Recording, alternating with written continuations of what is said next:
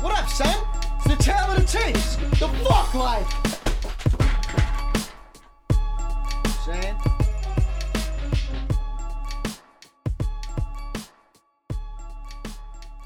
Alright, Tale of the Tapes, episode 6. Another shitty Monday. So wonderful. I know it's Wednesday when you guys listen to this, but most of the time I record them on Monday. I talked about last week how I just keep having a shitty Monday every fucking week. Today was no different. Before we get into anything, we need to talk about the Gypsy King. This is obviously a hip-hop study. I'm not going to talk about this for too long, but the Gypsy King deserves some damn credit. Went in there and just fought a guy that has knocked everybody he's ever fought out and just beat the shit out of that man. I knew that shit was going to happen. I was a little bit nervous that something dumb was going to happen, that the cut over Fury's eye was going to open or something stupid that was going to ruin the fight, but it didn't. I had money on Fury by knockout. I knew Fury could win that fight by knockout. Fury's the fucking truth. The Gypsy fucking King. Hats off to Tyson Fury. That was a hell of a fucking performance. Dominated the fight, but, you know, it was still an entertaining fight. I still enjoyed watching it. You know, he got redemption for that first bullshit decision. I'm the last person to ever call decisions bullshit. I didn't even have that big of a problem with Pacquiao Bradley, and that's one that people bitch about a lot. It's very rare that I ever call bullshit on a decision because I'm the type that'll sit down and watch it from every perspective and say, you know what? I don't agree with this decision, but I see how they got to it. I don't see how they got to that first one. I just don't really see how that first fight was a draw. I thought Fury outboxed the shit out of him. And he just beat the fuck out of him the other night. And it was fucking lovely to watch.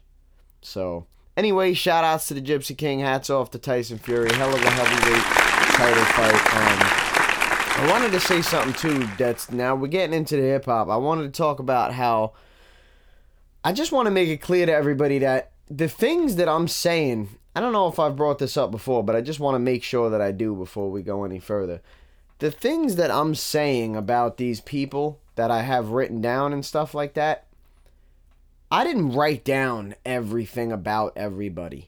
You know, I wrote down the things that they kept doing over and over again, or the things that it didn't seem like they were able to do, or the things that they were consistently good at, stuff like that. So I just want to make a note that, like, you know, if you have a guy that's number one or number two, or a guy that's getting really high praise from me and stuff like that, I don't want people to hear my critique and be like, oh, you made it sound like, you know, so-and-so never had a bad line or anything like that. Well, that's not what I'm doing here. I'm not here to critique every word that came out of everybody's mouth. You know, there are some verses by some people that, you know, technically they're not very good. Great people.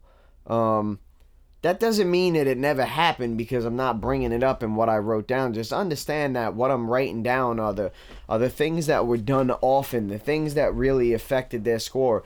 You know, somebody's got 200 and something songs and they had a weak line somewhere. You're not going to hear me bring that up. So I just wanted to go out of the way and say that.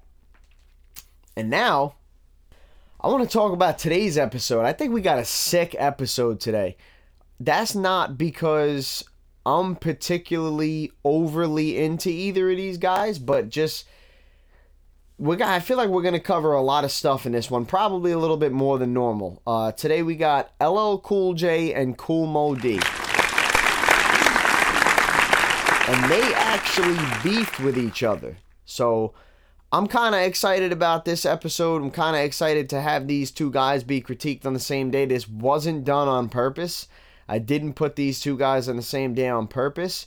But, I mean, you know, here we are. They just so happen to fall that their critiques are on the same day. So, it's also a bit intriguing because LL Cool J is probably the first artist that we've covered so far where if you walk around and ask people who the best rapper of all time is, some people are going to say LL Cool J. That's for sure. He's the self-proclaimed GOAT. That's, just like Ali calls himself the GOAT, the greatest of all time, LL Cool J calls himself the greatest of all time. He's the self-proclaimed GOAT. So I'm excited to see how he fares out against Kool Moe Dee because they battled, and I'm excited to see how he fares out against the other 100 and something people that we've done so far. So before we get into really breaking either one of these guys down, I want to touch on the beef between them a little bit so you can get like a better understanding of what went on with these two. I also want to point out that this is not something that I will normally do. A lot of people in hip-hop have had a lot of beefs or a lot of battles or whatever the case is with other people. I'm not really going to get into stuff like that unless it's relevant really to something that's going on that day. Like this, for example, these two guys happen to be on this, covered on the same day. And that's just because of chronologically where they fell. They just happen to be two consecutive guys. So if this does happen again with other people, then yeah, I'll probably get into the beef with those two people because it's on the same day. But normally I really would never bring up beefs with each other. So this kind of seemed like it was meant to be. It kind of seems like it was just out of my hands and the cards just fell into place by themselves. So I'm going to let it be. Without further ado, let's get into the actual beef between these two, okay? So there was a long-running rivalry between fellow New York rappers LL Cool J and Kool Moe Dee.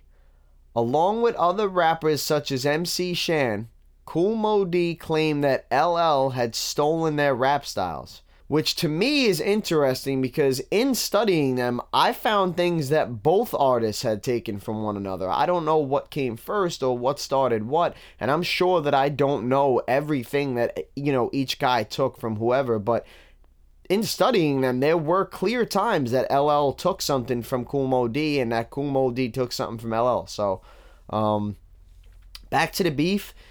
Kool Moe Dee also felt that LL was disrespecting rap pioneers such as Melly Mel and Grandmaster Caz by proclaiming that he was rap's new grandmaster without paying due respect to those who came before him. He challenged LL on his platinum-selling album How You Like Me Now on the single of the same name with indirect but obvious shots at LL. He also took a shot at LL by appearing on the album cover with a Jeep in the background with the wheel crushing one of LL's trademark red Kangol hats. LL responded with Jack the Ripper, dissing both Moe Dee and Shan with again indirect but obvious lines about the two. Moe Dee then responded with Let's Go, in which he took direct shots and said LL's name numerous times. 3 years later, in 1990, LL Cool J released the album titled Mama Said Knock You Out, which contained 2 tracks dissing Kool Moe Dee. The first track was called To the Break of Dawn, and the second song he had the same title as the album, Mama Said Knock You Out. Kool Moe Dee's final song dissing LL Cool J was Death Blow, in which the official video of the song is a parody of the Mama Said Knock You Out video. The last diss was added by LL Cool J in 1995. The controversial song I Shotcha was also taken as a diss to Tupac after being shot. In this song, the whole last verse was aimed at Moe Dee. The feud persisted with both MCs proclaiming themselves the victor. I'm not going to get into who I thought won this battle because I'm not going to lie to you, I didn't study this battle. I studied LL Cool J as a solo artist and I studied Kool Moe Dee as a solo artist. Now, some of these songs, like we spoke about, were on some of their albums, some of them were not. But to me, if you want to talk about who won a battle, I mean, you could be talking about a lot of ways to win a battle. It's funny that I brought up, the boxing match in the beginning of this. You could, if you want to talk about Fury Wilder 1, and you want to tell me that Wilder won like the street fight aspect of the fight, all right, cool, I'll give it to you. He dropped Fury twice and probably caused more damage and stuff like that. But Fury won the boxing match on points. So you could do the same thing with a rap battle. Nas and Jay-Z is a classic example where what are you basing who won off of? Are you just basing it off the more punchlines and the more metaphors and stuff like that, and you're just saying, oh, this guy's just better? Are you basing it off of facts that person is saying? You know, spots that they're blowing up, secrets that they're leaking about the other person? So, you know, are you talking about success? Are you talking about sales? There's really a lot of things. You know, LL Cool J will talk a lot of times. He did it in the battle with Cannabis about how he sells more and this and that, and 99% of your fans don't exist. So, I mean, there's a lot of ways to look at, you know, how somebody won a battle. I didn't sit down and study what each person said to each other in person or in interviews. I didn't study the songs in succession as they were made back and forth to one another. So again, this episode isn't really about who won the battle, but I did just want to touch on the fact that they did battle and what it was basically based on and what it was kind of over and stuff like that. I mean, if you want to base the battle on which guy finished higher in this study, then I mean, you could call that person the winner, but I'm not going to get into just those tracks. With all that being said, the battle behind us, let's get into each artist as a solo artist and what they did. LL Cool J came out in 1985, was his debut solo album was in 1985. LL Cool J was born on January 14th, 1968. He was born in Bay Shore, New York, USA. His origins are Queens, New York, USA. His genre is listed as hip-hop. Years active is listed as 1984 to present. So there's some of his info with that. And then his bio kind of goes into James Todd Smith, born January 14th, 1968, known professionally as LL Cool J, which is short for Ladies Love Cool James, is an American rapper, record producer, actor, author, and entrepreneur from Queens, New York. With the breakthrough success of his hit single, I Need a Beat, and the radio LP, LL Cool J became an early hip-hop act to achieve mainstream success along with Kurtis Blow and Run DMC. LL Cool J has released 13 studio albums. His 12th album, Exit 13, in 2008, was his last for his long-tenured deal with Def Jam Recordings. A two-time Grammy Award winner, LL Cool J is known for such hip-hop hits as Going Back to Cali, I'm Bad, The Boomin' System, Rock the Bells, and Mama Said Knock You Out, as well as R&B hits such as Doing It, I Need Love, All I Have, Around the Way Girl, and Hey Lover. In 2010, VH1 placed him on their 100 Greatest Artists of All Time list. In 2017, LL Cool J became the first rapper to receive the Kennedy Center Honors. The Kennedy Center Honors is an annual honor given to those in the performing arts for their lifetime of contributions to American culture. The honors have been presented annually since 1978, culminating each December in a star-studded gala celebrating the honors in the Kennedy Center Opera House in Washington, D.C. So, again, LL Cool J is one of these guys, one of these pioneers, one of these legends of hip-hop. His impact score is obviously going to be there. With all that being said, let's get on to the LL Cool J list. Let's hit random. Let's play the song and let's dissect it. Okay, so this is... The name of the song is LL Cool J, The Breakthrough. And it's from his album Bad.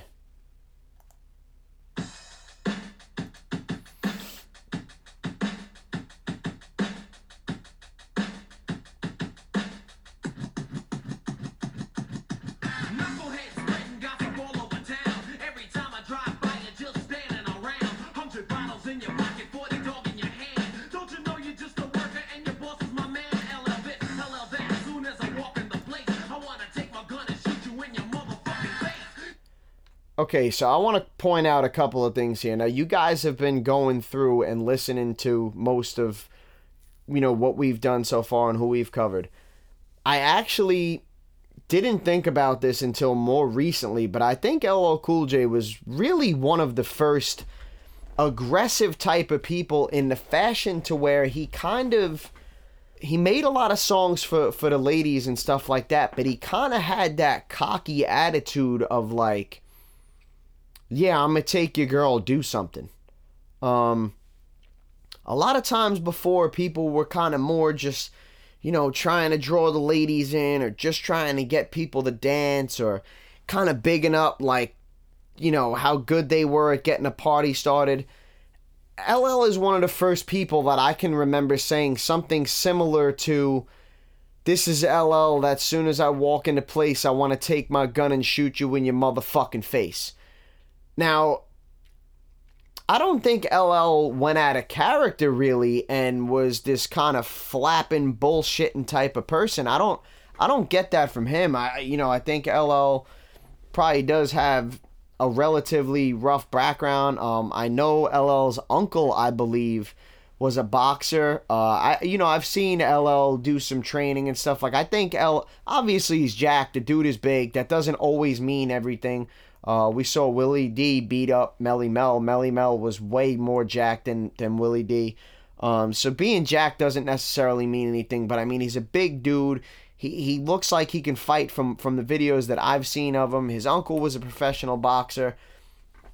I just feel like he was one of the first people to kind of, you know, come on here and talk about like how hard he was, and I'll fuck you up, I'll take your lady and I'll fuck you up type of thing. He didn't do it all the time, but I think he changed, you know, a little bit the direction that people were kind of going with the things they were writing. But, you know, to break down the bars, it's nothing much here. You got your simple one syllable rhymes, one rhyme per bar type of thing.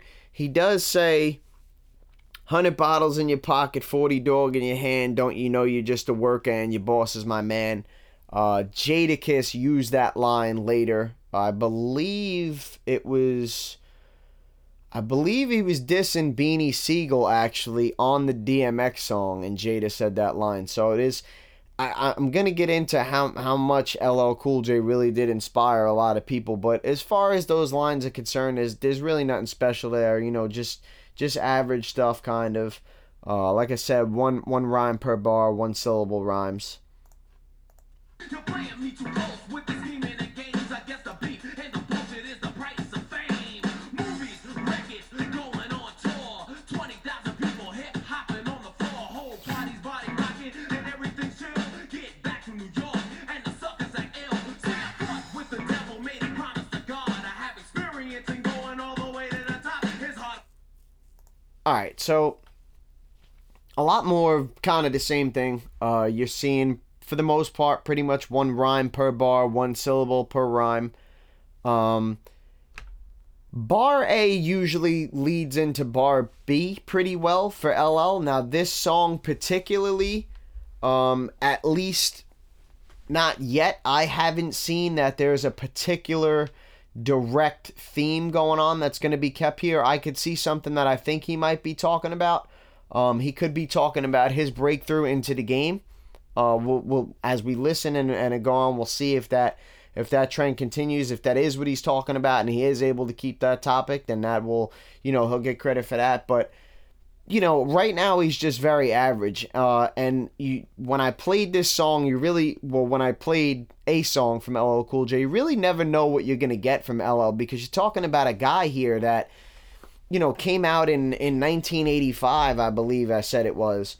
And he was still making music past 2010. So you could have gotten anything when I hit randomized on his stuff, because he was definitely above average later, and he had some really below average stuff early on. This is one of his earlier songs, but right now, so far, we're seeing a lot of average stuff right here. And where I stopped it, he said, see, I fought with the devil, made a promise to God. I have experience in going all the way to the top. God and top don't really rhyme. Again, we spoke about this last week. I'm not going to crucify somebody for one thing like that. I'm not going to, this song is fucking weak. God and top didn't even rhyme. That's not going to happen. But keep throwing bars in there that don't rhyme, and you know, you're going to lose something. So let's continue on and see where this song goes.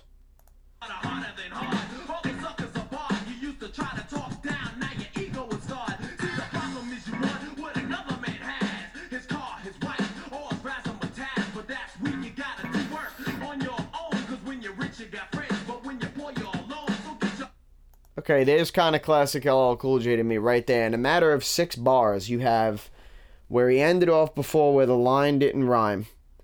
Then he has a line where it's just, it's one. See, the problem is you want what another man has, his car, his wife, or his razzmatazz.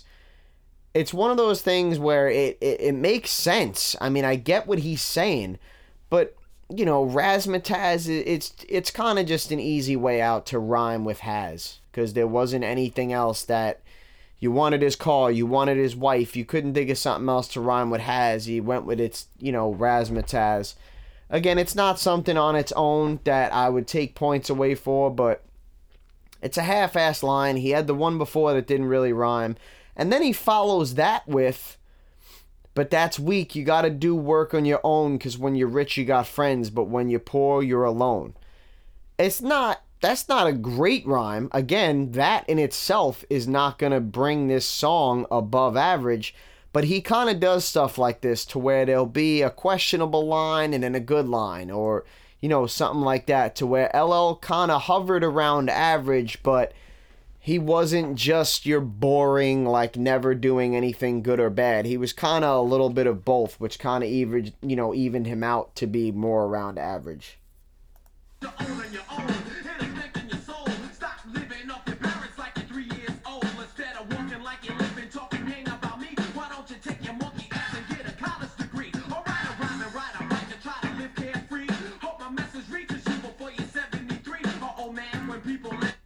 Okay, there's another kind of similar thing with LL. He's making sense.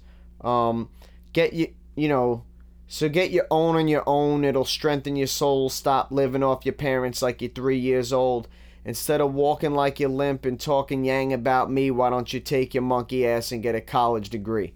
So he's saying some things that could invoke a reaction out of people. They're not mind-blowing lines. There's no big syllables. There's no 5 or 6 rhymes in the bar. There's no type of crazy wordplay. But he is saying something, where he's invoking an emotion out of somebody. So, so far to me, the majority of this stuff has evened itself out.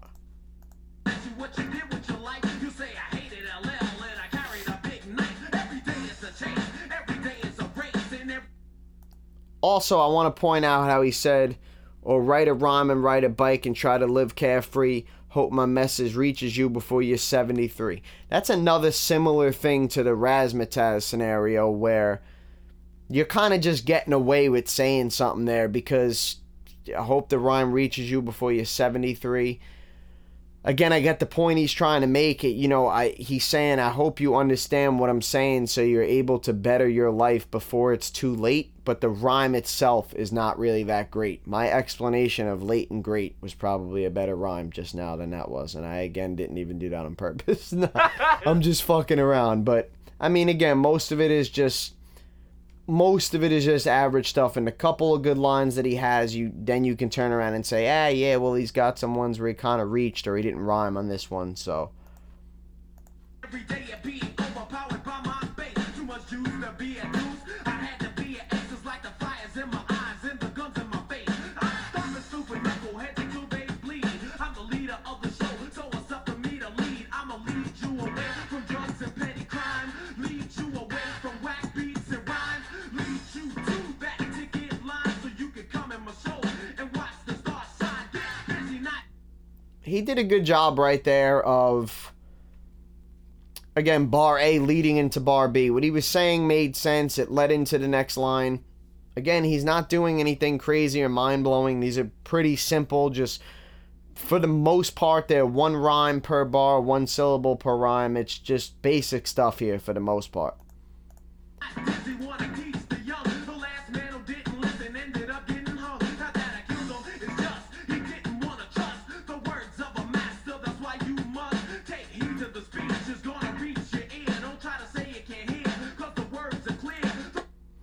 Okay, now there, he had, not that I killed him, it's just he didn't want to trust the words of a master, that's why you must. So now, again, we got this kind of problem where people are not mixing all the elements together. You have a scenario here where now he puts 3 rhymes into 2 bars, But look how the second bar ends. The words of a master, that's why you must. It's in the middle of a sentence again. Here comes a run-on bar, the next bar. Take heed to the speech, it's going to reach your ear. Don't try to say you can't hear, because the words are clear. So, again, he has 3 rhymes for 2 bars. So there's 6 rhymes there in a 4-bar sequence, which is better than just 4 rhymes in a 4-bar sequence. But there's a run-on bar in there where he cut his sentence in half. I'm not going to get too into that. If you want to know really about the run-on bars, listen to last week. I got into an in-depth explanation about it. But cutting your bars in half, or cutting them really wherever you want to cut them, just so you can use a word that rhymes, is just technically, it's much easier to do that than to figure out a way to rhyme what you really want to say. If you can make your sentences end wherever you want, then of course you can rhyme whatever you want, because there's always going to be words that rhyme. So if any word, if it's not the end of your sentence that has to rhyme, and you can just cut whatever you want wherever you want, you're going to make things a hell of a lot easier on yourself. Again, if you do something like this rarely or randomly, and it's in the mix of something insane, and easily I could overlook a run-on bar.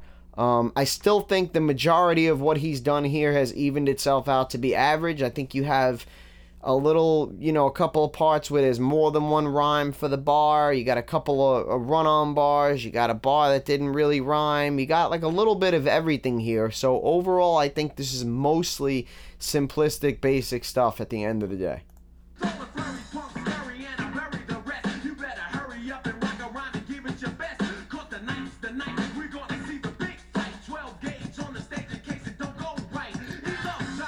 Okay, that was the first time right there that he really used a different rhyme pattern, where he says, "'Cause tonight's the night we're gonna see the big fight, 12 gauge on the stage in case it don't go right."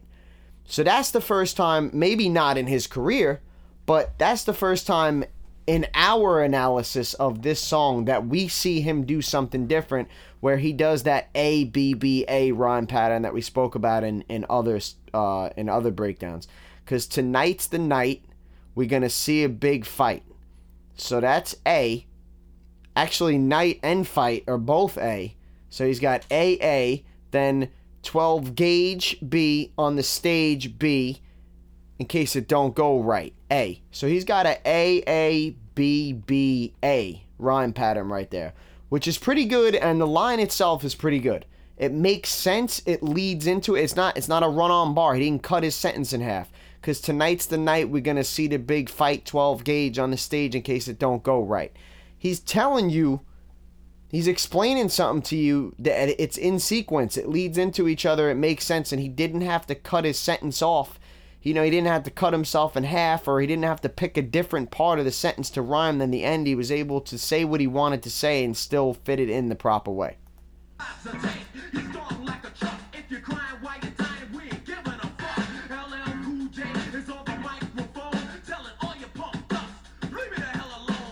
He did it again right there. I just wanted to point out where he says, "E Love drives a tank, he's strong like a truck. If you're crying while you're dying, we don't give a fuck." A-B-B-A again.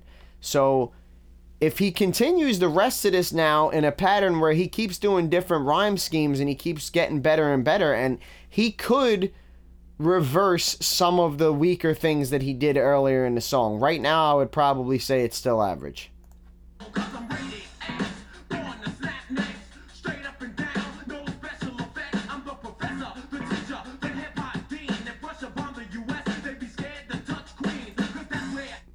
Okay, he's starting to come with some lines now.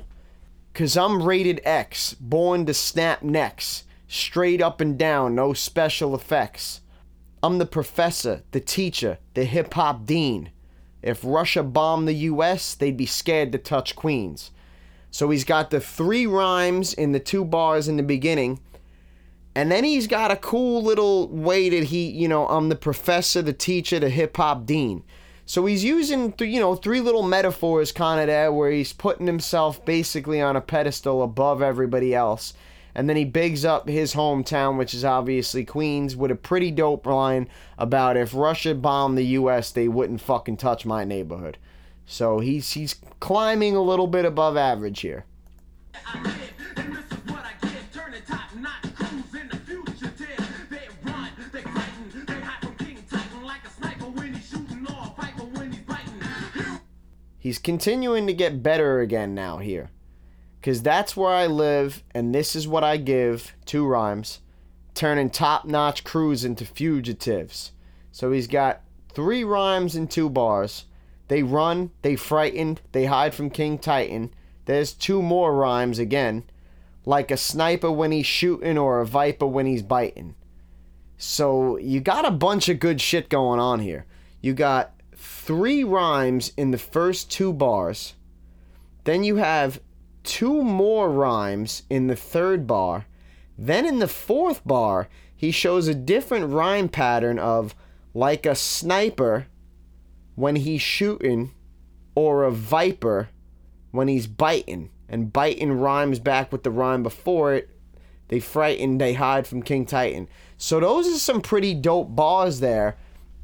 It makes sense, and he's able to use a punchline, but he's still able to rhyme more than 1 rhyme per bar and more than 1 syllable on the rhyme with a good line that makes sense and leads into each other. So that's probably the first time that we've seen anyone do that since we've been breaking people down here, where he did multiple good things in a span of 4 bars right there. You got a dope line, you got 2 syllables on the rhymes, you got more than 1 rhyme per bar, and you got the bars leading into each other perfectly. I am telling the truth, and I'm spreading the word to my fellow youth. It goes man to man, and jam to jam. I got hip hop, rock, and love song fans. All your petty MCs in the state of New York getting 1,000 for a show, but you still want to squad, can't get it. Right there is another line where LL kind of, all you petty MCs in the state of New York getting 1,000 for a show, but you still want to squawk. It's, you know, it's one of those lines, it just sounds lazy, is what it really is. Now, I'm not saying that LL was being lazy. I'm not saying that everybody that does this type of stuff is being lazy. But the point that I'm trying to make is, when you saw what LL just did in the bars before that, and me being somebody who studied LL's entire career, I know damn well that LL is capable of better than that. Now, a lot of his better than that stuff did come later on in his career as far as the technicality of it being better and stuff like that. But, I mean, the couple of bars before it were just so much better than that, that it's just kind of one of those letdown lines where you just could have said something much better. A decent contract, your beats ain't working. Dogged out boomers plus your manager's jerking. Your mic sounds weak. Remember that, skeezer. I'm better than Napoleon, Hitler, or Caesar. I'm a Most of these lines right here now are kind of continuing on the same pattern. All you petty MCs in the state of New York get 1,000 for a show, but you still want to squawk. Can't get a decent contract, your beats ain't working. Dogged out Pumas plus your manager's jerking. Like, the point that he's trying to make is good. Can't get a decent contract, your beats ain't working. You got dogged out Pumas, plus your manager's jerking. So I get your manager's dicking you over, your shoes are looking shitty, your beats are whack, your contract's bullshit.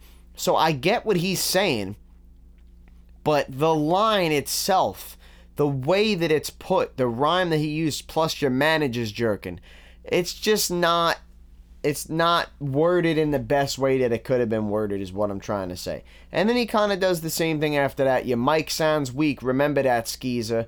I'm better than Napoleon, Hitler, or Caesar. To me, here's what I take that line as, and this is coming from somebody who writes a lot of bars. He knew that he wanted to say, I'm better than Napoleon, Hitler, or Caesar. Maybe not necessarily in that order or whatever, but he knew he wanted to say that. I mean, Caesar is probably the easiest rhyme out of those 3 names. Napoleon, you got a 4-syllable thing. Now, you could take a shortcut and just rhyme the last syllable of Napoleon, but if you really want to be good and you use the word Napoleon, you got to rhyme a 4-syllable rhyme now. Hitler, he probably could have thought of something to rhyme with Hitler, with you, hit you. I mean, there's a couple of things that fire off in my head right away, but I just feel like he knew I'm better than Caesar. Remember that, Skeezer. It's almost like a freestyle to where it's something that you could think of relatively easily. I mean, I was only 1 year old when this song came out, so I could be a little bit off on this. But I mean, my understanding of the word Skeezer, it doesn't fit so great in here. I understand that it's a derogatory term. You're saying something negative about somebody. I get that.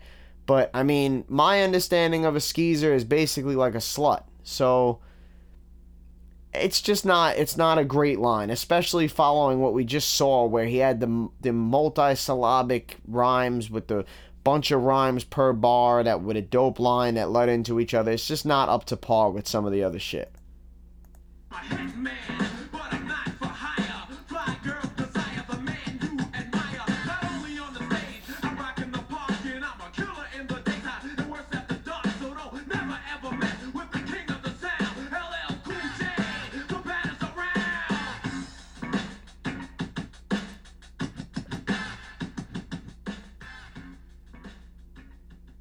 All right, so there's that song. I would say I'll tell you right off the bat.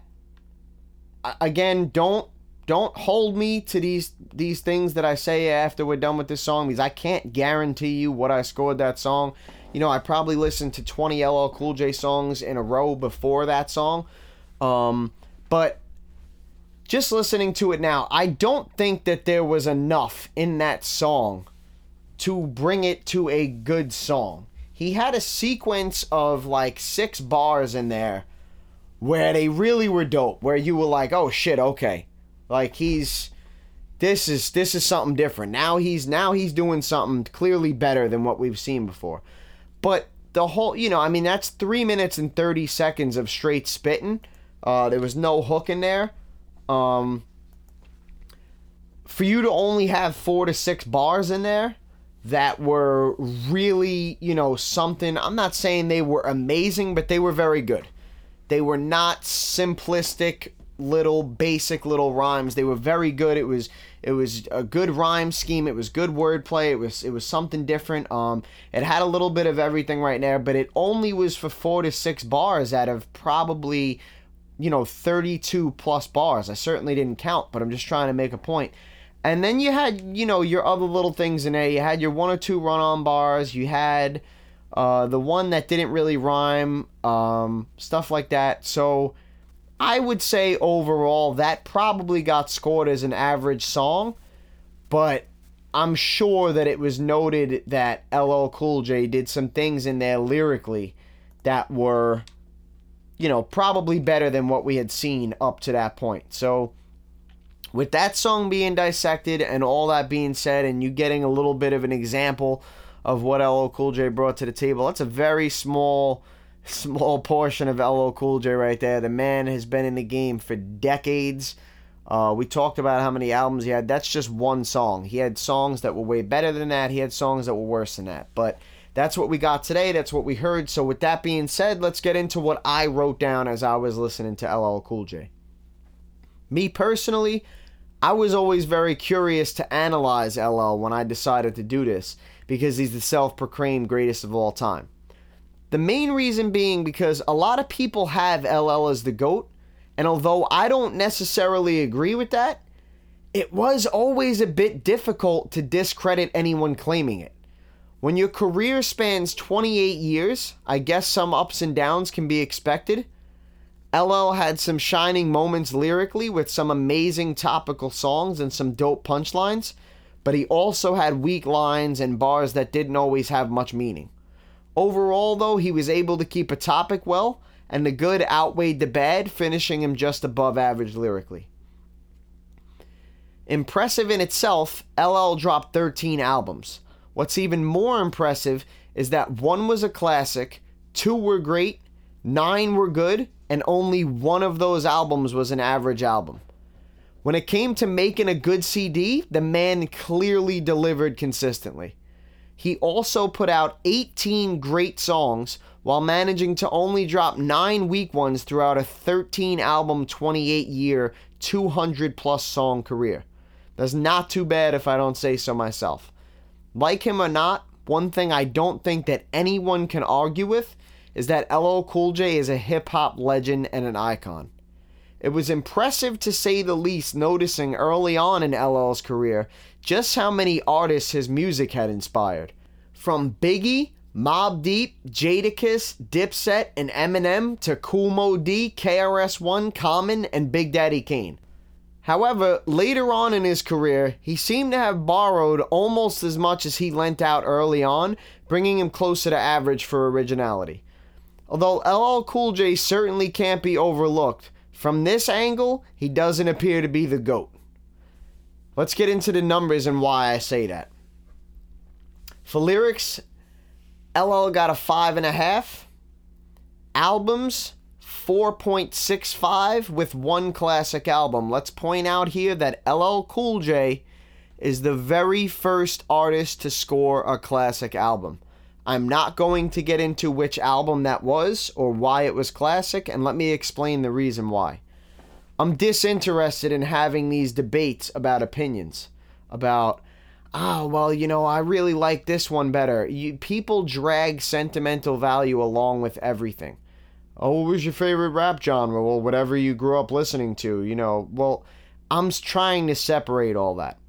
The point that I'm trying to make to you here is not which LL album was his best, but I am trying to stress the point that I firmly believe, with my opinions removed, and just doing this study in the fashion that you've been watching me doing this study, LL Cool J had one classic album. I don't care if you want to say it was his first one, his second one, or his 13th one. Not interested, because it's all a matter of opinion. Technically, the man had one classic album. Song score is plus 0.45.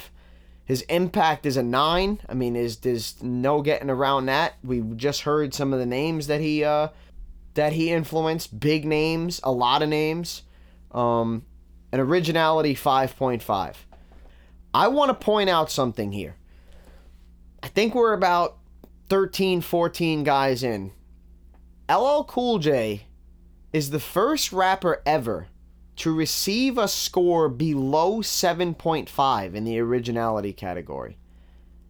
Now, this is a little bit weird to me because you have one of the first 14 rappers here in which the previous 13 have gotten 7.5 or higher on their originality scores, and he drops all the way down to a 5.5. Now, if you remember earlier, we spoke about how MC Shan and Kool Moe Dee and people were claiming that LL Cool J stole things from them. So I just want to point out how, I wasn't there. I can't speak on the facts of who took what completely. There are some things that I can and I did speak on, but I can only go by what I see, and I just think it's ironic that the first guy to score much lower than anybody else has is also being accused of stealing shit. So, duly noted. All those numbers added up and divided by 5 come to a score of 5.22, which, drum roll please, leaves him currently in 13th place of 114 artists done. So he is one spot behind Rev, who finished in 12th. Let's move on to Kool Moe Dee now. Born August 8th, 1963, in Manhattan, New York City, New York. His genres are listed as hip-hop and New Jack Swing, and his years active are listed as 1978 to present. Mohandas Deweese, born August 18th, 1963, better known by his stage name Kool Moe Dee, is an American hip-hop MC prominent during the late 1970s through the early 1990s. Kool Moe Dee was a member of the rap group The Treacherous Three and also one of the first rappers to earn a Grammy Award, and was the first rapper to perform at the Grammys. One of Kool Moe Dee's first feats was being part of the first major rap battle in history. He lyrically attacked Busy Bee after one of his performances, and in 1985, the Treacherous Three disbanded. In 1986, he went solo, releasing a self-titled album that ranked 83 on the Billboard. He co-operated with the young producers Teddy Riley and Lavaba Malison, which contributed greatly to the New Jack Swing movement that would gain popularity in years to follow. So, Kool Moe Dee is certainly not as big of a name as LL Cool J. You're not, and I mean, for me, I'm sure some people would say this, but for me personally, I've never really said to somebody, hey, who's the greatest rapper of all time? And they say Kool Moe Dee. I never really had anybody say that to me. I certainly have had people say LL Cool J to me. But you can see in what I told you about him that he did, it was there for him.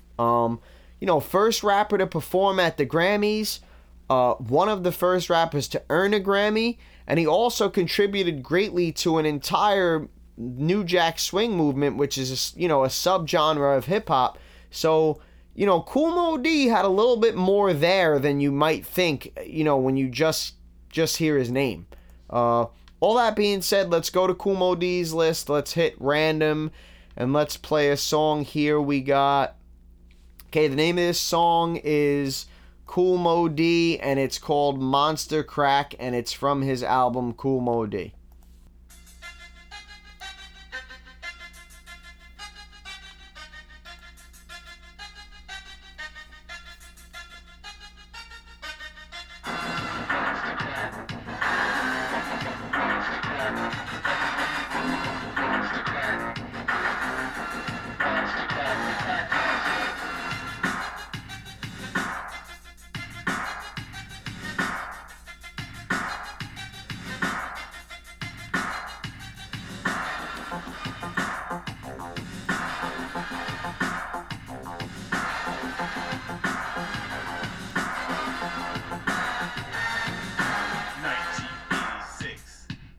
Return of the horror flicks. More deadly than the Omen, a killer and a showman like the devil in the Exorcist.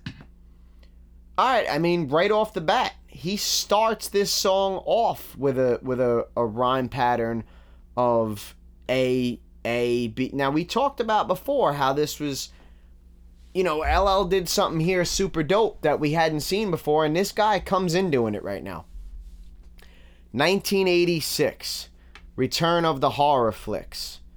So there's his first two bars. One, 6 flicks, one rhyme, one syllable, simple, right? More deadly than the Omen, a killer and a showman, which is BB, like the devil and the Exorcist, which goes back to A. So you got A, B, B, A for the rhyme pattern there, which is not very easy to do. And it's not all one syllable either. Omen and showman are 2 syllables. And then, the other one is 1 syllable, but you have a bunch of them in there. So it's a good start right now. Let's see where he goes with it. But this flick can cause a heart attack. Cause it's more than action-packed. It's alive and killing, and the star is a villain, and his name is Monster Crack, the Crack Monster. The Crack Monster. The Crack Monster.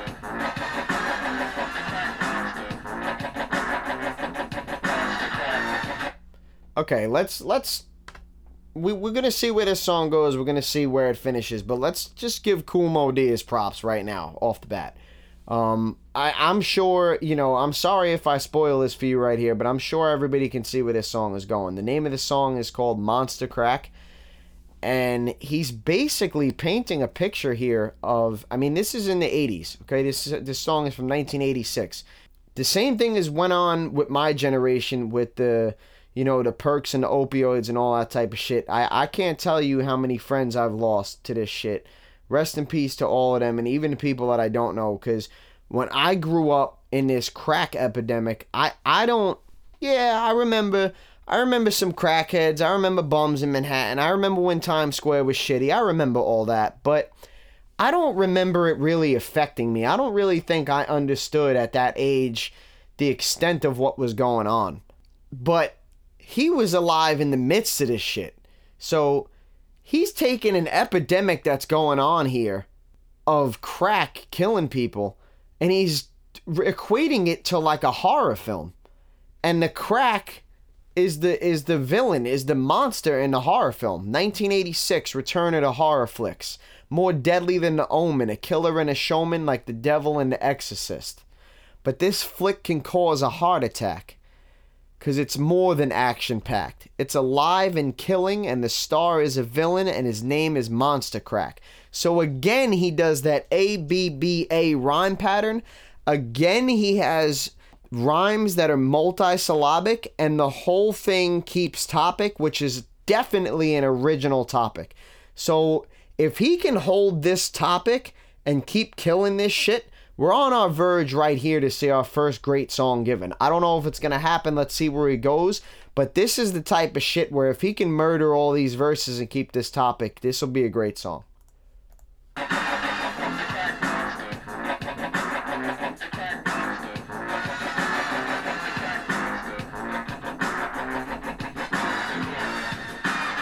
talks to you like he's alive. And when he talks like bees to a hive, the people come running. The oldest and the youngest. The place he lives in is the house they hung.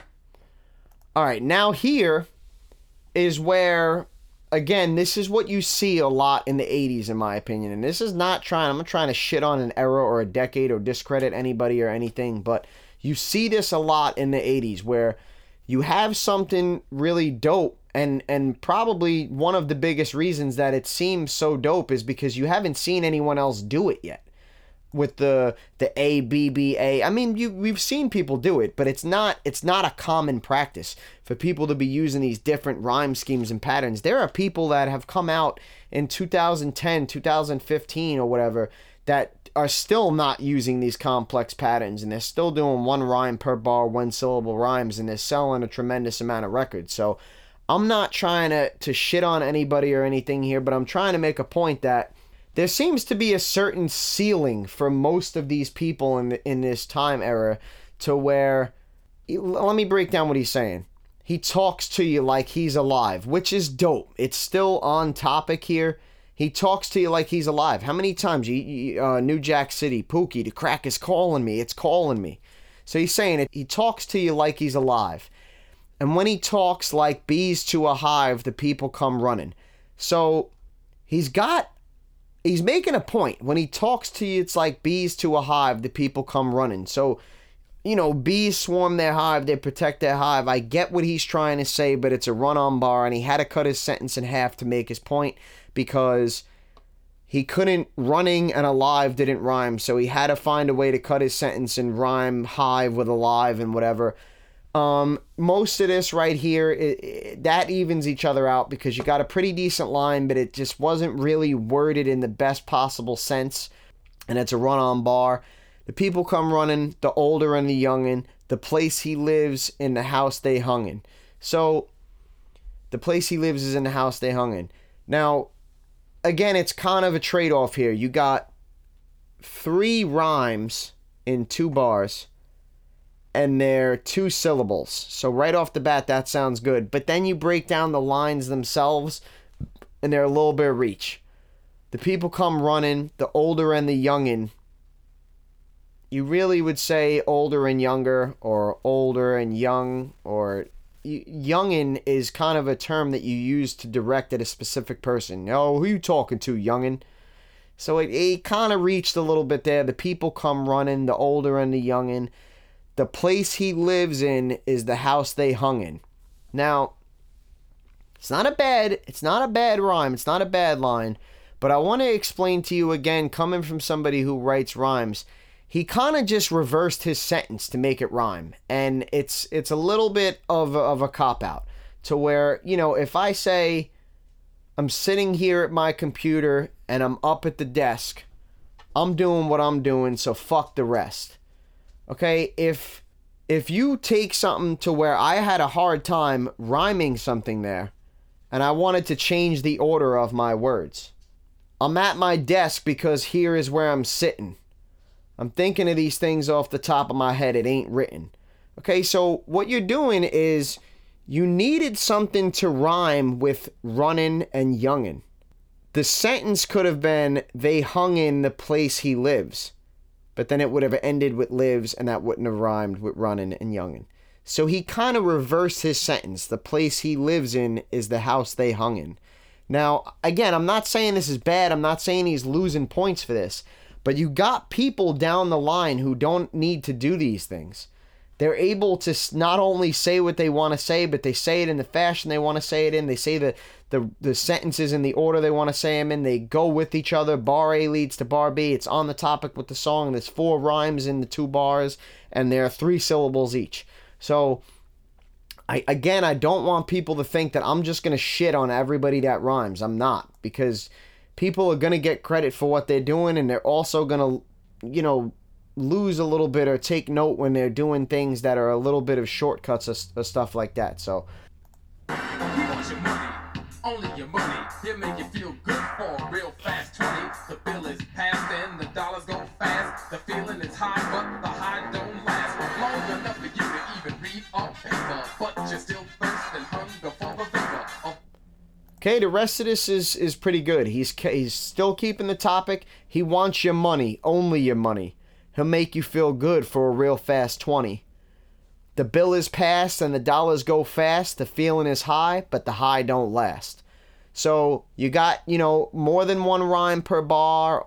You got a couple of rhymes that are more than 1 syllable. He's kept the topic, and he's got some pretty powerful lines. They're nothing too crazy. They're not insane punchlines or metaphors, but he's making good, strong points here. Going is an animate, he'll make you feel that he can breathe, think, talk, and bleed for real. You should stay away, cause all he's about is just making you broke and stringing you out. It only takes 1 kiss, then a deep, deep breath, then you're hooked for life, cause it's the kiss of death. Okay, you got, kind of the same thing there, where you do have a run-on bar. I won't give him too much shit for that, because honestly, the majority of this song has been really dope so far, especially those last 2 lines. It only takes 1 kiss and a deep, deep breath. Then you're hooked for life because it's the kiss of death. I mean, we all have heard of the kiss of death. Jadakiss has plenty of puns and plays off the kiss of death. I'm pretty sure he has an album called Kiss of Death. So everybody knows the kiss of death, but again, he keeps relating crack to like all these different things, to this villain, to this monster, to this woman. It only takes 1 kiss and a deep, deep breath. And it's crazy because that's what you're doing. You're putting your lips up to this thing and you're taking a deep breath. In reality, that's what you're doing. And then, like he said, then you're hooked for life because it's the kiss of death. So it's a good line. He's making strong points. 1 rhyme per bar, 1 syllable, but This is above average shit right here for sure. The good has outweighed the bad as far as the lines are concerned. The strong points and the emotion that he's invoking has outweighed the 1 or 2 run-on bars that there were. He had a little points where he's reaching, but he's done more good than bad on this song, and all while keeping a very original topic. So this has been pretty good so far.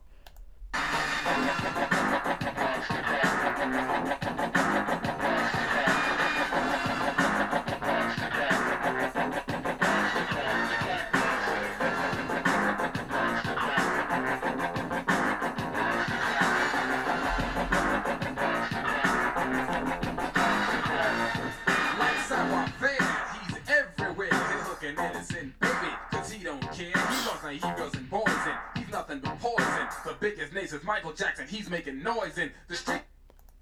All right, again, you got some lines where, like, save your fare, he's everywhere. He'll hook an innocent baby because he don't care. I mean, that's fucked up. That's one of them lines right there where you're like, fuck, man. Like, it's fucked up. You got parents mothers, I should say. I'm sure there's plenty of fathers that were smoking crack too, but at least the baby wasn't in their stomach when they was doing it. You got mothers that are pregnant and smoking crack. I mean, this shit was going on a lot in the fucking 80s. I mean, this is a term that you hear about crack babies. It's, I heard it as a fucking joke growing up when I was, oh, he's a fucking crack baby. I didn't even know what the kids, I was a little kid. I didn't even know what the fuck they were talking about. I thought it was just some dumbass insult you gave to somebody. There was real crack babies being born. You got a kid coming out of a womb here, taking its first fucking breath, and it's addicted to crack. That's fucking crazy and fucked up. He'll hook an innocent baby because he don't care. Then, following that, he loves to eat girls and boys, and he's nothing but poison. The biggest hit since Michael Jackson. He's making noise in. Then he goes into his next bars. Now, again, it's kind of a trade-off here because you got run-on bars here, but at the same time, you got more than one rhyme per bar, and you got more than one syllable on your rhymes. But you got a bunch of run-on bars here. He loves to eat girls and boys, and he's nothing but poison. The biggest hit since Michael Jackson. He's making noise in. That leads into the streets. He's notorious. To pushes, he's glorious. So, again, it's a little bit of everything here, where you're getting some great lines, some weaker lines, some multi-syllabic bars, more than one bar per rhyme. But all of this is done in an instance where he's keeping the topic. It's a very original song idea. Maybe not an original topic because he's talking about crack. That's not what I'm saying. But the way that he's talking about crack is dope. He's turned crack into this fucking villain and this monster from a movie. And he's had all these metaphors as to different ways that people and babies and everything are getting hooked. So, again, you can see where the limit is here of the skill level. But you can also see how this is fucking dope.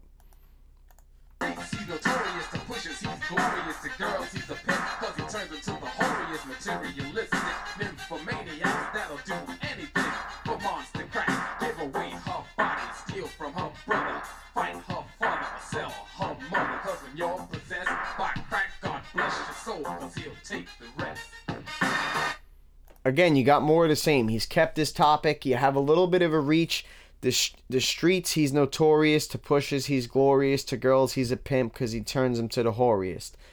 Whoriest is not really a word. You'll see people like Keith Murray do things like that a lot, where they again, now this line right here is not going to raise Kool Moe Dee's originality score. This song probably did for sure. But that line and then him saying whoriest did not really raise his originality. Someone like Keith Murray used to alter words a lot and kind of use them to his advantage. So he did get extra credit there for being a little bit more original with his words and his vocabulary. But this was not something that Kool Moe Dee did regularly or that he did in this insane type of way. To me, this is just a scenario right there where he obviously wanted to say something. We all know, again, it's another term, crack whore. You're a crack whore. He turns him to the whoriest. He's doing a great job here of what he's trying to do. He's trying to, again, paint crack into this monster villain from a movie in a sense where he should scare the fuck out of you to not use this shit. And not only is he doing that, but I also think that he's making an impact on people like me, who I've never smoked crack, I've never been addicted to crack, and I've never had anybody in my family be on crack or be addicted to crack. And I don't really ever remember having any friends that were addicted to crack.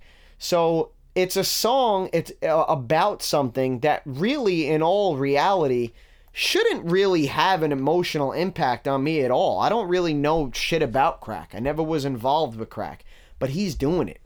He's making me feel like, wow, that's fucked up that babies are coming out addicted to crack. Like, you know what I'm saying? He's painting this picture and telling you these things that's making you feel like, man, this is fucked up. This shit is bad. And he's doing it in a very artistic way. Again, that line is a little bit of a reach, but he's not going to lose credit for it. It's more than one syllable. Most of that was more than one syllable. Brother, mother, materialistic nymphomaniacs. I want to point that out too. Materialistic nymphomaniacs. That's a good vocabulary right there. Now, you can't have 150 songs and have only said a word that was, 5 syllables once in your entire fucking career, and I'm going to turn around and mark that down and say his vocabulary was tremendous. But there are people who are able to use words like that consistently, but not to the point where nobody knows what the fuck they're talking about. They use them consistently, but in the right spots and where they rhyme a lot of them. So again, he's not going to get that right there to where he's going to get raised just for saying materialistic nymphomaniacs. But I just want to point out it's a good vocabulary that he's using right there, coupled on top of some, multisyllabic bars or a couple of bars per rhyme, or the picture that he's painting, or the strong points that he's making, and the metaphors that he's using to make these strong points. It's been a pretty good effort overall here.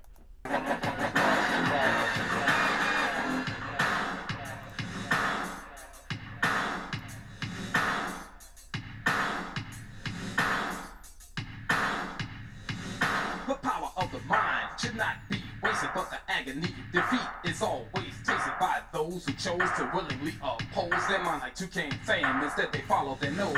And all right, that's again, it's a mix of a bunch of different things. Got a bunch of rhymes per bar. Those who chose to willingly oppose. One syllable, but a bunch of rhymes per bar. But you also have the run-on bar, so this all kind of evens itself out to me right there. And the more you get, the more you want. You're killing your brain now, so later on it'll haunt you. You become insatiable, you can't get enough. When your money gets low, things really get rough.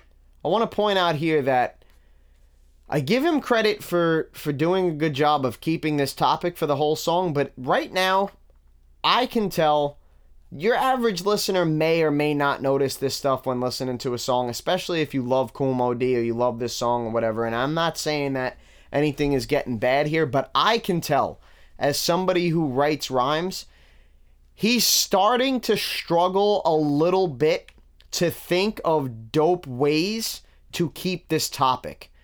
Where he said, it's like a kiss, take a long deep breath, and you're hooked for life because it's the kiss of death. Or he don't discriminate, he'll hook a baby. Or, with the crack horiest and things like that. He's starting to struggle now to find really dope ways to keep this topic. I give him credit because he's still keeping it, but he's starting to struggle to find a dope way to keep it. There's in a handful of 6 bars right here. Almost every one of them has been a run-on bar, and they've almost all been single syllables. So you're seeing a little bit of a shift here from what he was doing. Your only objective, you lose all perspective on life. You're obsessed, possessed, and defective, losing weight and disappearing, but still persevering. Your body tells you no, but all you're hearing cracks off. All right, so he finished off that verse pretty strong. He switched it up there. Your only objective, you lose all perspective, unless you're obsessed, possessed, and defective. So you got 3 rhymes on the 2 bars, and you got 3 syllables on the rhymes. But again, you got a run-on bar. Losing weight and disappearing, but still persevering. Your body tells you no, but all you're hearing is the crack talk. He ended the verse stronger than he started the verse. I still wouldn't say it was really up to par with some of the other things that he did earlier in this song, but he's still doing a great job of keeping the topic. The verse wasn't bad. It certainly wasn't anything that was going to take away from the score of this song.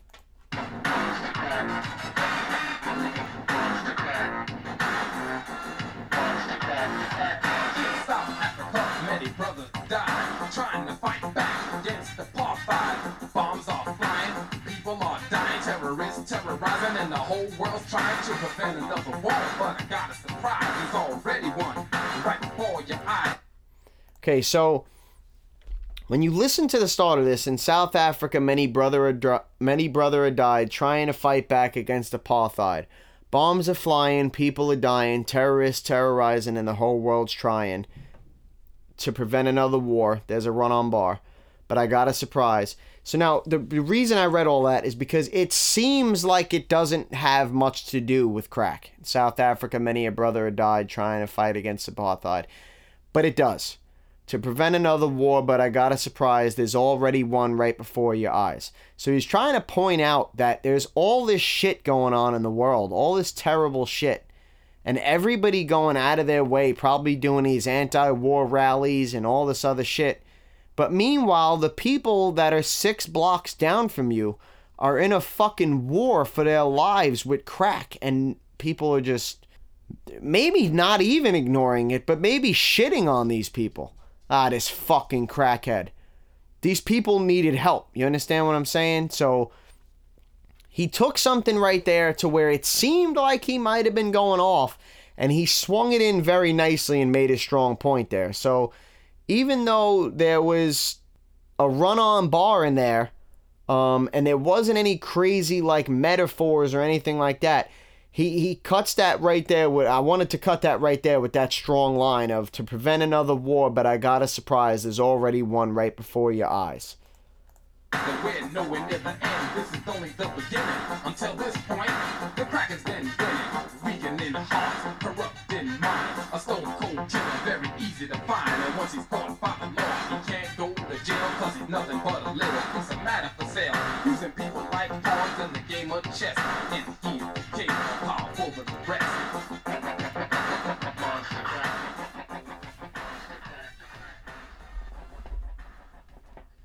All right, I mean, listen. Me being a rapper and me being an artist, I'm not going to say that I'm going to ever put that song on again. I'm not going to ride around bumping that song. That's not what I'm trying to say to you here. But coming from somebody who creates art like this it's a hell of a song because of the topic at hand, and because of the way he was able to do it in his own way. I don't know that as being one of Kool Moe Dee's biggest songs, and I'm sure I can come up with a million theories as to why. I think a lot of that still applies today. I would say at the end of the day, this was probably a good song, because I didn't think there wasn't anything behind it as far as popularity or success that would raise it in itself. It was obviously a very original way that this guy spoke about something that everybody knew about, but did it in a very original fashion.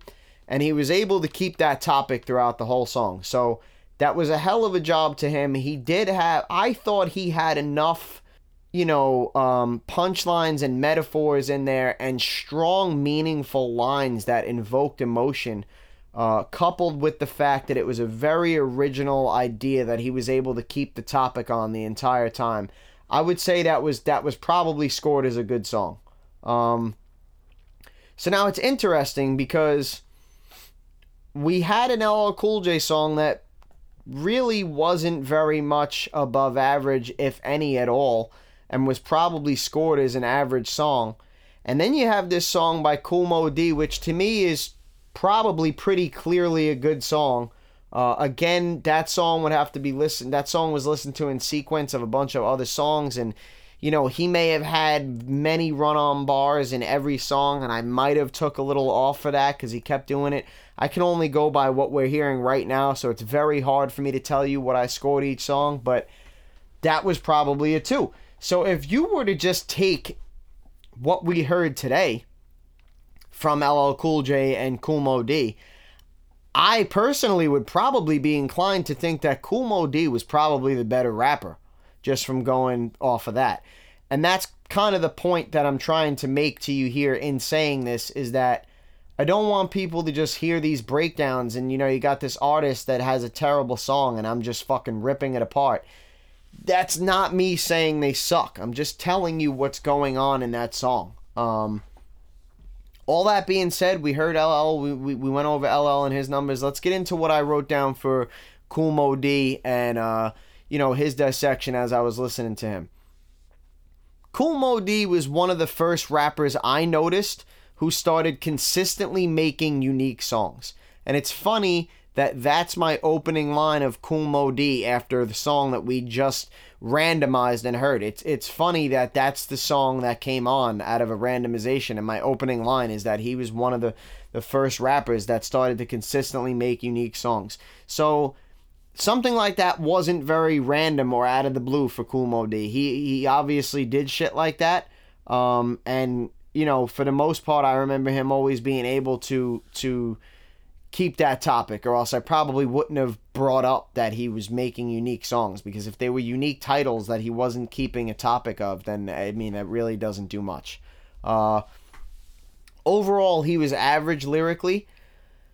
Moe Dee only dropped 5 albums, 2 of which were good and the other 3 being average. As far as songs go, he only had 1 weak one, but he also only had 5 good ones and didn't have any great songs.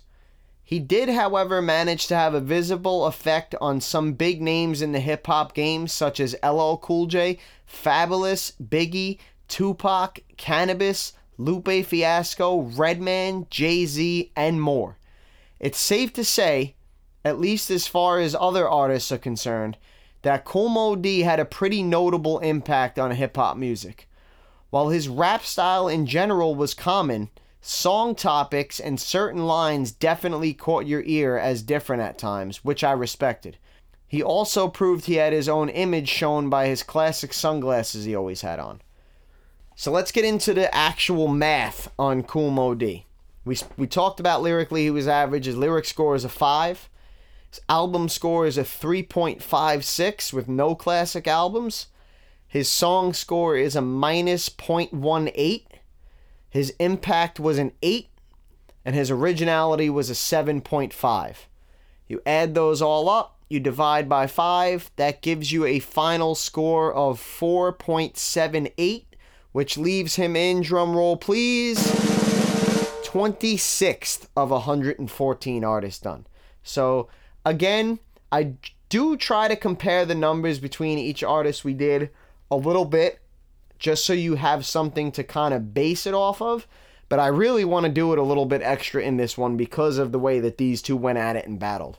So lyrically, we have LL on top of Kool Moe Dee, and I honestly think that is mostly in part due to how long LL Cool J stayed making music, because LL Cool J really did have some verses and some songs and some bars, you know, halfway through his career, or, you know, into the late 90s and even into the 2000s and stuff like that, that it was certainly above average.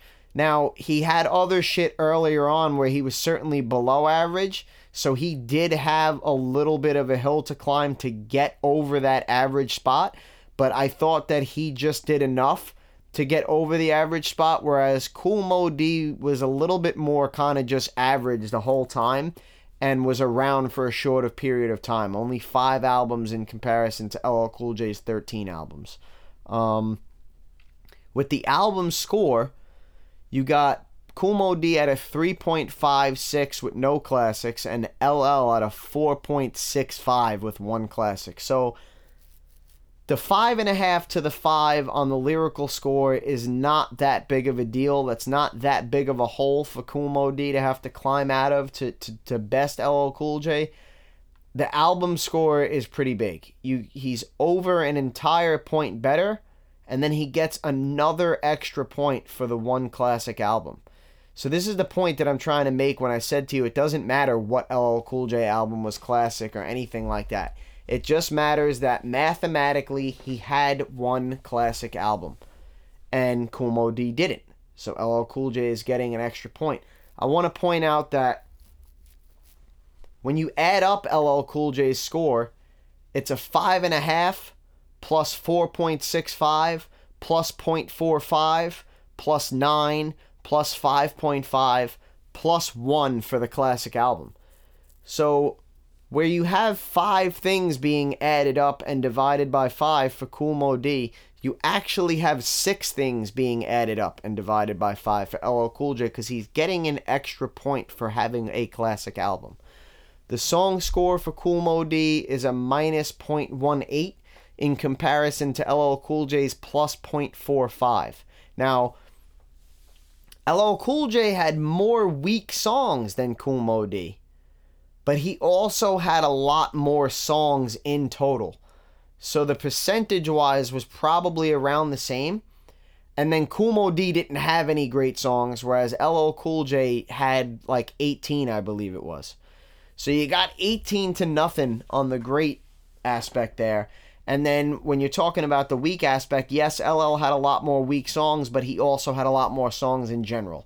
So you got a difference of over another half a point there. So you got LL Cool J ahead a half a point. Then he's ahead by 2.5 points by the time you get to albums. Now you're adding pretty much another half a point on. So you got LL up by like 3 points. The impact is a 9. You can't really refute that. LL Cool J inspired and influenced a lot of names and big names. And on top of that, he's a household name, and he is somebody that a lot of people do turn around and say he is the greatest of all time. So his impact is huge. His impact is there. Now, I spoke about earlier, before we got into either of these guys separately, how when you hear these names, you might think that there's a drastic difference in the impact level here, and there really wasn't. Because the only reason LL scored a 9 as opposed to Kool Moe Dee scoring an 8 was really more of like a big picture type of thing, where his name held more weight. More people give LL Cool J as an answer when talking about one of the greatest of all time. He's a household name, and you know, he had more albums and put out more material, and he was relevant for a much longer period of time, things like that. But as far as influencing artists, they were about the same. They both influenced a lot of big names. There were a lot of big people that either took beats from them or song ideas from them or lines from them or whatever the case was. So again, Kool Moe Dee falls short by another point here on LL Cool J as far as impact is concerned, but his impact was still big. He still gets an 8 there. So at this point, you know, he's down by a bunch, and then you have originality where he gets a 7.5 and LL Cool J gets a 5.5, which is a pretty big gap, because like I said, you have 400 and something artists that are falling into a 10-point span here. So even the 0.5 is, you know, in terms of what we're doing here, it's a pretty decent difference.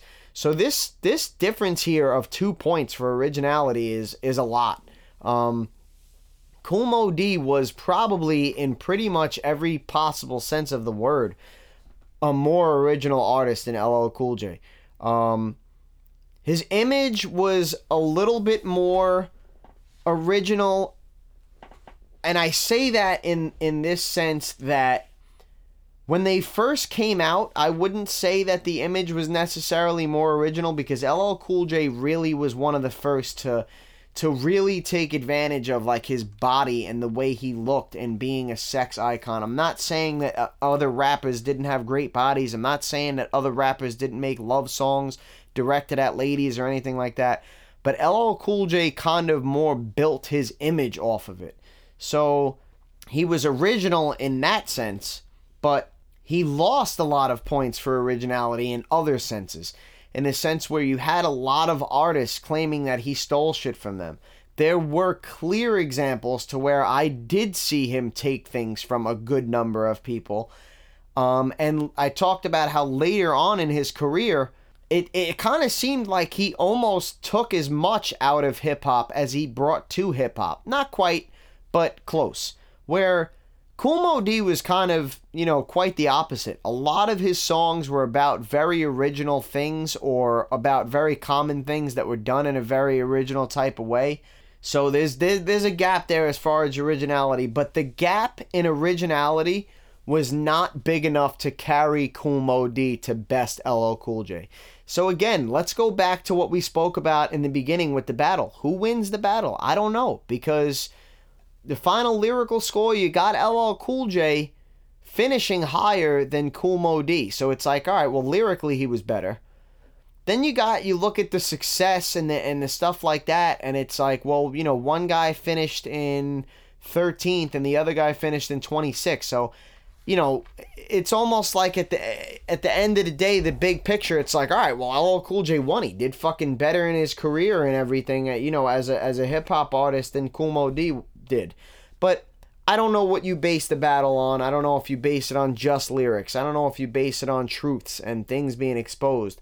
I don't know if you base it on who had a better career or, any of this stuff. Like I said, I won't get into who won factually because I didn't sit down and study the beef and the disses just by themselves. But, here it is. We got LL Cool J finished 13 slots ahead of Kool Moe Dee. So take that how you want it. Let's do what we do here every week. Let's talk about the current lists. This will be the last podcast in February. So this will be the last time that we do our top 50% of our artists that we covered. And then we're going to move down to our top 33% as we go on. So as for the month of March, we're going to be doing our top 33% of people finished. And we'll take that from there. But right now, our current top 50% final list reads like this. You have Rev Run at the top from Run DMC. He is in 12th place of 114 artists done. Then behind him, you have LL Cool J, who is in 13th of 114 artists done. Behind him, you have DMC from Run DMC, who is tied for 17th of 114 artists done. So I want to point out here that now LL Cool J has been the first cause of separation between Run DMC. Run DMC was a group, but they were scored as individuals, and you had Run sitting on top with DMC right behind him, and now you've had LL Cool J sneak in between them. So in reality of everybody I've done, there is a decent amount of people between Run and DMC, but as far as my podcast is concerned and the people that we've done so far, LL Cool J is the first guy to sneak in there and cause separation between Run and DMC. After DMC, you have Kool Moe Dee, who's in 26th of 114 people done. After Kool Moe Dee, you have a three-way tie of Melly Mel, Scorpio, and Keith Cowboy, who are all from the Furious Five. They are tied for 38th of 114 artists done. And then behind them, we have another tie of Kid Creole and Raheem, who are also from the Furious Five, but finished tied for 43rd of 114, as opposed to the other three who finished 38th of 114. So there's your top 50% of your people that we've done so far. The other people, again, they fell to the back of the bus. I can't be naming every single person that we've done every week. We are doing the top 10% lyrically from now on, I've talked about, and we're going to lower that as time goes on. But right now, we're doing the top 10% lyrically. You have a tie here. Run's been sitting in first by himself, as he was the first artist to receive an above average score lyrically. Now you have LL Cool J, who ties him at a 5.5. So we're up to 1986 here, as Kool Moe Dee came out in 1986. So altogether, we're up to 1986 here, and we now have two artists tied for the top spot lyrically with above average scores of 5.5. And that's Rev Run and LL Cool J.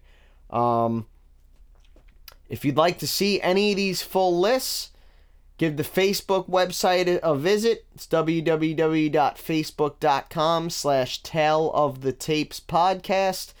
You will see everything there. You'll see your updates, your updated lists, your updated episodes coming up. Everything is in pictures, everything is in writing, all the math, all the breakdowns, all that type of stuff. So if you want to see any of that, go to the Facebook page. It's all there.